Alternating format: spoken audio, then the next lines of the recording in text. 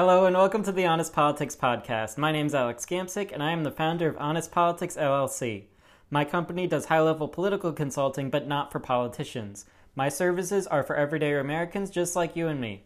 So let's get started by talking about the Supreme Court case that came down very recently that says that you cannot discriminate or fire against LGBT plus individuals for being LGBT plus. Whether that's the sole reason or that's part of the reason that you fire them, you cannot do that. And before we get into it, real quick, I just want to say a few things. First off, this is inspired mostly by the Citizen's Guide to the Supreme Court, which is a Supreme Court podcast for people who are interested in the law but do not like lawyers. I highly recommend this podcast. The two guys who host it are really fun. Go check out Citizen's Guide to the Supreme Court. Also, I want to, through this case, look at Justice Gorsuch's reasoning, why he pens this opinion. I also take a quick look at why Justice Roberts is signing, basically concurring with this opinion, kind of doesn't make sense in light of at least one thing that I found of his in the past. We're going to notice that this is actually 3 different LGBT plus cases in one, so it's interesting the Supreme Court can take different lawsuits and basically combine them into this one agreement. You can hire Honest Politics LLC to read any Supreme Court opinion or dissent for you, and then I'll get to the meat of what exactly you want to hear without you having to spend hours poring over the decision yourself. You can agree with this outcome. You can agree that LGBT plus people should not be fired for who they are, but you can disagree with the reasoning for why the Supreme Court came to this decision. So I hope by the end of this podcast you understand more of why the justices decided to go the way they did, and maybe do a little intellectual exercise as to how you would have ruled if you were a Supreme Court justice. And with that out of the way, let's get to the case. We have the people suing their employers, Gerald Bostock, Donald Zadra, and Amity Stevens. Unfortunately, Mr. Zadra and Miss Stevens are no longer with us, which is a crying shame because they got history. They contributed to history right here, and they're not alive to see it, which is a shame. But, that kind of hit me when I read that. Anyway, the law we're talking about here is part of the Civil Rights Act of 1964. So that's part of the act we're disputing here. It's specifically in Title VII, which says in part, it is unlawful for an employer to fail or refuse to hire or to discharge any individual or otherwise discriminate against any individual because of such individual's race, color, religion, sex, or national origin. So the biggest question in this case was, does sex cover sexuality and sexual identity, or gender identity is, I think, the more accurate term. If I get some of these issues incorrect, or if there's another way you'd prefer I'd say it, just let me know. Email alex@honestpoliticsllc.com. So the justice who wrote this opinion is Justice Gorsuch, which is interesting because Justice Gorsuch was Trump's first appointee. He's very conservative. He's an originalist/textualist, which means that he takes the Constitution and the law seriously as it is written, as it would have been interpreted by the people of the time that it was written, as opposed to an evolutionary point of view, which is more liberal. An evolutionary point of view would say that, let's take this law or this part of the Constitution and interpret it through today's eyes. But Justice Gorsuch looks at the law and the Constitution from how the founders or how the original writers would have done it. That's the biggest distinction between conservative and liberal judges. And, I learned from learning about the Supreme Court, you can't even really pin them on that spectrum. That's generally where they are. But occasionally some justices will flip randomly. They will be in a weird assortment where Sotomayor is agreeing with Justice Thomas and all this kind of stuff. So it really depends on the individual case. And 99% of Supreme Court cases do not make the news. A lot of time they're just reinterpreting state statutes, like, solving disputes between states. They're reviewing death penalty cases and trying to clarify some issues. They're fixing mistakes at lower courts.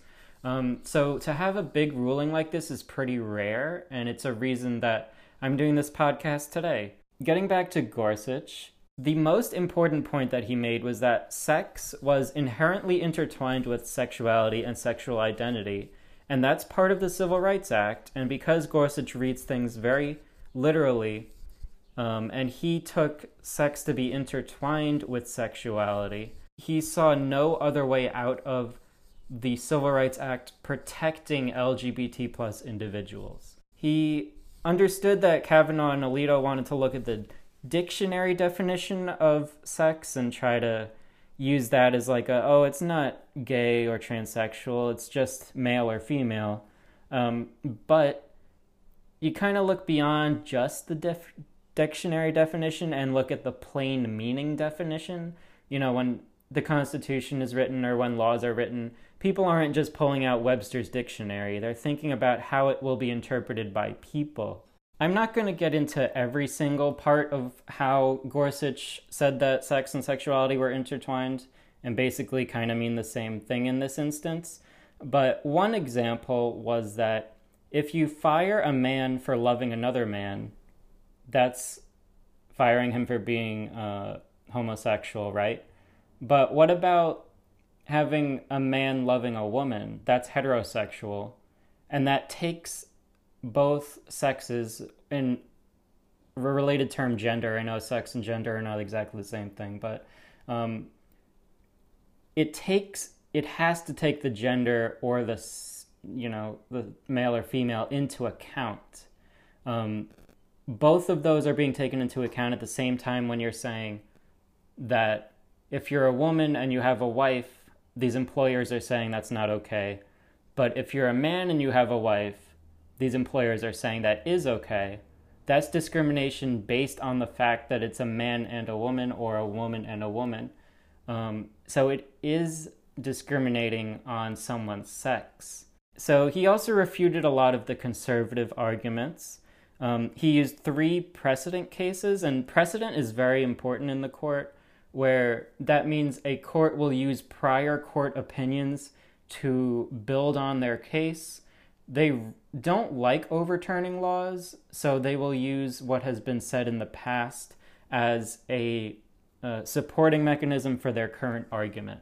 So there were 3 precedent cases where men were harassing men and it was said that's not okay, or a woman was being discriminated against because they were forced to pay more into their pension fund than men were because women live longer, so they'll be using up more pension funds in the future.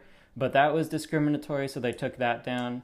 So the Civil Rights Act protects people on the basis of sex a lot, and it's broad and it's wide-ranging beyond what the people who first wrote it might have thought, but the people who first wrote it left it intentionally broad, which is something that Neil Gorsuch wrote about quite a lot. So, and I've seen this in other opinions where they say, the justices seem to take what the legislature didn't write into account as well as what they did write in their law. There was a slippery slope argument that Neil Gorsuch said was kind of stupid, and slippery slopes are logical fallacies where someone would say, oh, well, if you make sexuality protected under the Civil Rights Act, then people are going to be allowed to use bathrooms that are not their assigned sex, or they're going to be allowed to use locker rooms and this kind of stuff. And Neil Gorsuch was like, no, we're not dealing with that right now. What we're dealing with is discrimination in the workplace. That is what's on the table. Get rid of all this other stuff. And when that stuff comes up, we'll deal with it when it comes up. It was the same kind of stupid logic that Justice Scalia used in the gay marriage case where he said, oh, if you let gay people marry, then there'll be bestiality and pedophilia. And it's like, those are not on the table right now. We're just talking about gay marriage. So the slippery slopes are always bad arguments. That's something to keep in mind, and they rarely fit a situation. So then next, Gorsuch said that discriminating against both males and females doesn't mean it's okay. Like, you're still singling out both sexes. It's still discrimination even if you're doing something discriminatory to both sides. So, you know, some people are like, I don't hate this kind of people, I hate all people. Well, that's not okay, because you're just being discriminatory or hateful towards everyone. Two wrongs don't make a right in that case. And then Gorsuch said that, lastly, the employers who had fired these individuals, Gorsuch said that at the end they tried to make a naked policy argument, meaning that they just said, oh, well, we don't want gay people being able to be protected. And that's not something that the court should ever take up in Gorsuch's view. They are not a legislature. They are a court interpreting the law. They should not be writing policy or dictating policy. They are a Supreme Court. They interpret and apply the law. One thing to also keep in mind about the Supreme Court, it's definitely not a legislature. They don't do things to prevent other things from happening.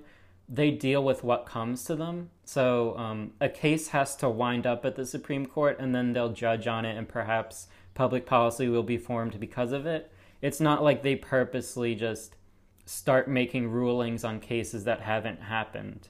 And of course, interest groups can kind of force an issue by trying to find people with particular circumstances to bring them up to a lawsuit that'll reach the Supreme Court.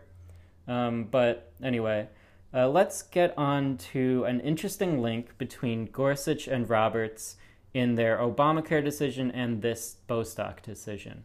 But first, we'll take a quick message break.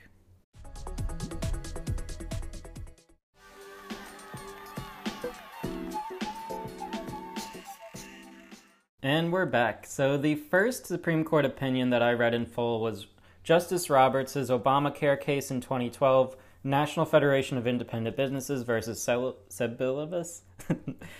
So this was the first major challenge to Obamacare, and a lot of people thought it might strike the whole law down. But what Roberts did was kind of gutted parts of Obamacare, but left most of it intact. So what he did partially was define the individual mandate as a tax. We're going to ignore that for now. And then he also struck down the Medicare expansion. The Medicare expansion was supposed to be every state has to take the Medicare expansion, and if they don't, then they lose all federal funding for the Medicare. Roberts was saying that this was completely unfair to the individual states, and he made it so that a state could choose whether to take the expansion or not, but still keep their current federal Medicare funding. Basically, one of the reasons he did this was that Roberts thought that when the states signed on to Medicare in the 60s, when the act was created, they didn't anticipate that there'd be this massive expansion. So Roberts was arguing that the states could not have anticipated the outcome of what Medicare would become. I mean, even though Medicare had a part in it that says this may change in the future, Roberts thought that it was a change in degree rather than a change in kind, and that is why it was not okay to force basically these states to expand Medicare. And it's a little different here because Roberts was looking at the intent of the people agreeing to Medicare in the 60s and saying that they could not have anticipated this outgrowth. But here Gorsuch was saying that there was a lot of unintended consequences of the Civil Rights Act. It didn't just stop female harassment in the workplace, it stopped male harassment in the workplace as well. These things that are not the forefront on people's minds, but was a result of this anyway. I know I'm taking a long time to make this point, but it's kind of a vague connection because Roberts agreed with, he joined this opinion in the majority, even though prior, 8 years ago, his view on how legislatures will accept unintended consequences has changed. So it's a little bit of a nuanced point, but I think it's part of the reason why some people say Justice Roberts is kind of all over the place, and it's hard to pin down his ideology because at least here his logic is a little inconsistent. And Gorsuch was saying it doesn't matter if the people creating the Civil Rights Act did not anticipate this to cover homosexuals and transgenders because there were other unintended consequences, and that's not necessarily a bad thing. Gorsuch, above all, proved to care more about the written law rather than outside factors. He made a few other points. He said that being discriminatory to the individual was bad, not necessarily a group of people, because the act says the individual will be protected. He said that religious reasons do not apply here, like the funeral home that fired the transgender woman was not okay to do that. Even though they are religious, you can't just kind of insert religion here and expect a discriminatory outcome. He said that a lot of other laws would have to be overturned if the employers were vilified. I don't know, what word, verified? If the employers won this case, then a lot of other laws would have to be overturned, like the precedents that he cited. And I didn't read the dissents fully, like what Alito and Thomas and Kavanaugh had to say. But I did skim part of it, and near the end, Justice Alito talks about how this was due to humane and generous impulses. Humane and generous impulses is kind of a bad way of saying we should be humane and generous people. You know, there's just like, it's kind of a weird way to acknowledge the LGBTQ community, especially when Justice Kavanaugh had a much better explanation at the end as to why he might have agreed with this outcome, if not the reasoning. Justice Kavanaugh seemed to understand more so the struggles that LGBT plus people face in their daily lives. Basically, Alito and Kavanaugh were saying that this should not have been done by the judicial system, stopping discrimination in the workplace. They say it should have been done by the legislature. And then the obvious rebuttal to that is why? Why not? Why not let the judiciary do it? Aren't they a third of the federal government? Aren't they supposed to have some teeth, some power? So that's just my interpretation. And Gorsuch did make a very strong case that the justices were not legislating in this. They were just interpreting the law as it was already written. They didn't add an addendum. They didn't change Obama. Roberts basically changed how Obamacare was done. Here, they're not changing anything. They're just looking and seeing the plain meaning of the words and how they apply. Basically, the fact that sex was intertwined with sexuality and identity in the way that normal people look at it is why Justice Gorsuch and Roberts and all of the liberal judges agreed that discrimination in the workplace should no longer happen. So, Kavanaugh and Alito tried to say, the fact that the House of Representatives tried and failed to pass this 3 different times, that doesn't matter. Just because it would have been a legislative outcome but didn't happen doesn't mean it has to be a legislative outcome. I quickly saw Kavanaugh say something like, well, this might have passed through the legislature soon anyway. So your excuse for not wanting to do this now is that it might happen soon anyway? I mean, you can see the holes in that argument, right? It's just super sloppy. It's like if my car is running low on gas or is about to go out of gas and I'm passing a gas station oh, I might reach another one in the future if I don't know that there's another gas station coming up or not. You just stop at the gas station that you're already there. Just get the outcome that is going to happen and don't pretend that an outcome is going to happen through the legislature, especially when you have a president who is Republican and a Senate that's Republican. And you can clearly see that it's Democrats passing civil rights protections. So trying not to get too mad at Kavanaugh, Alito and Thomas had the more scathing dissent. And like I said, they only cared about, quote, humane and generous impulses rather than generous and humane people overall. So I think their wording was a little revealing about their character. And then basically, so overall, gay rights have expanded under the court. And even if you think that more needs to be done to protect LGBT plus people, it's worth celebrating everyone involved in this decision. The activists, the people who changed hearts and minds just by talking to their friends and family, lobbyists, special interest groups, people who campaign on the idea of equality. It's a big culture shift that we've experienced in the last 15 basically years. And, I'm not I'm a pretty young person, but even I've noticed a huge difference with the way we talk about and the way we treat people of all sexual and gender identities. So basically, another thing I wanted to point out was that Alito and Thomas, the more conservatives, they're in their early 70s. Gorsuch and Kavanaugh, they're in their mid to early 50s. Roberts is 65. The fact that Gorsuch is the youngest conservative justice, is that the reason he kind of went over to the liberal side on this issue? Is it because younger people today are the ones who are generally more understanding of what LGBT plus people are going through? Or at least younger people don't really care about someone's sexual identity? Just kind of let people be who they are, and why do I care what someone else does? That's all I wanted to talk about. I hope you found this kind of interesting, learned a bit about the Supreme Court, learned a bit about this case in particular. If you have any questions, please email alex@honestpoliticsllc.com. Otherwise, message me on any social media. Just search Honest Politics LLC. Have a great rest of your day. I'll talk to you next time as we seek to discover more of the stories behind the statistics.